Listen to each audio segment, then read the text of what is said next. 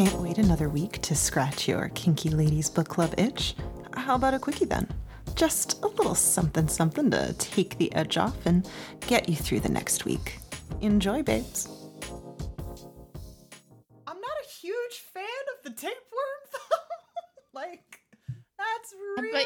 But you met the love of your life in an Applebee's. Like, that doesn't happen to a lot of people. You're right. It doesn't happen to most people. Most people do not find the love of their life in an Applebee's. Yeah, that's true. I'll tell you that right now. I met the love of my life in an Applebee's. I think I heard this story. Romance over boneless wings. My now husband was my server at Applebee's one fateful night.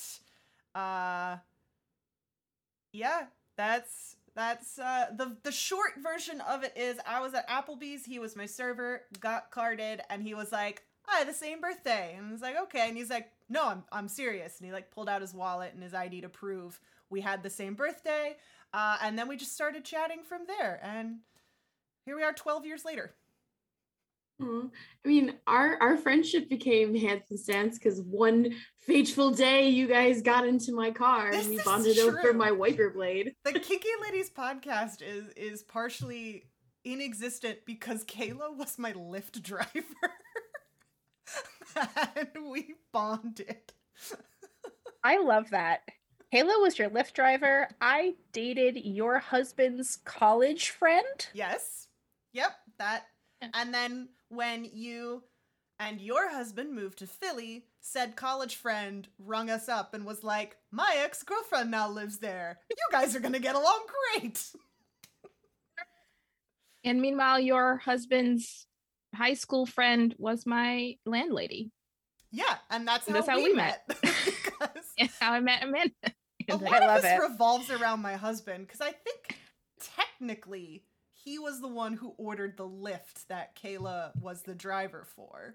This happened because of Applebee's. Holy shit. This is all, we should be sponsored by Applebee's. We really should be. Well, not only that, him and I had a mutual friend in common. Oh, you're right. You guys did. Yeah, you both worked with the same guy for a bit. Yeah. Yeah. To be fair, the man is an extrovert of extroverts. He is the networker of all networking. He should get a special thanks in the He really should. Yeah. We met because of three entirely separate people that he knew. That somehow happened to be connected. The man knows everyone. Wow. Thanks, Brian. Yeah, Shout out. I love you so much. So it's the cum or the tapeworm? Tapeworm. I'm taking tapeworm. Tapeworm. Wow, we really got off track there, huh? Yeah. Well, thank you for playing this icy game of Would You Rather, ladies. Thank you. Thank Brian. you. Yeah. Thanks. Thanks, Thank Brian. Brian for Brian. I'll thank him for us. Love you, babe. Hope you're listening. I know you are.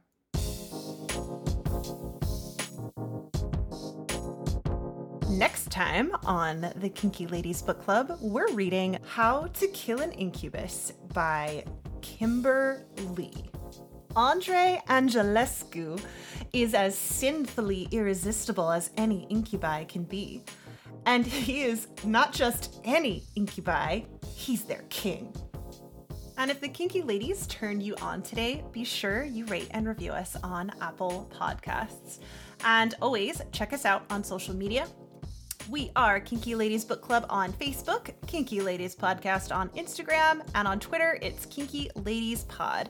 And don't forget, you can always email us your book suggestions at kinkyladiespodcast@gmail.com. Remember, it is book suggestions, not dick pics.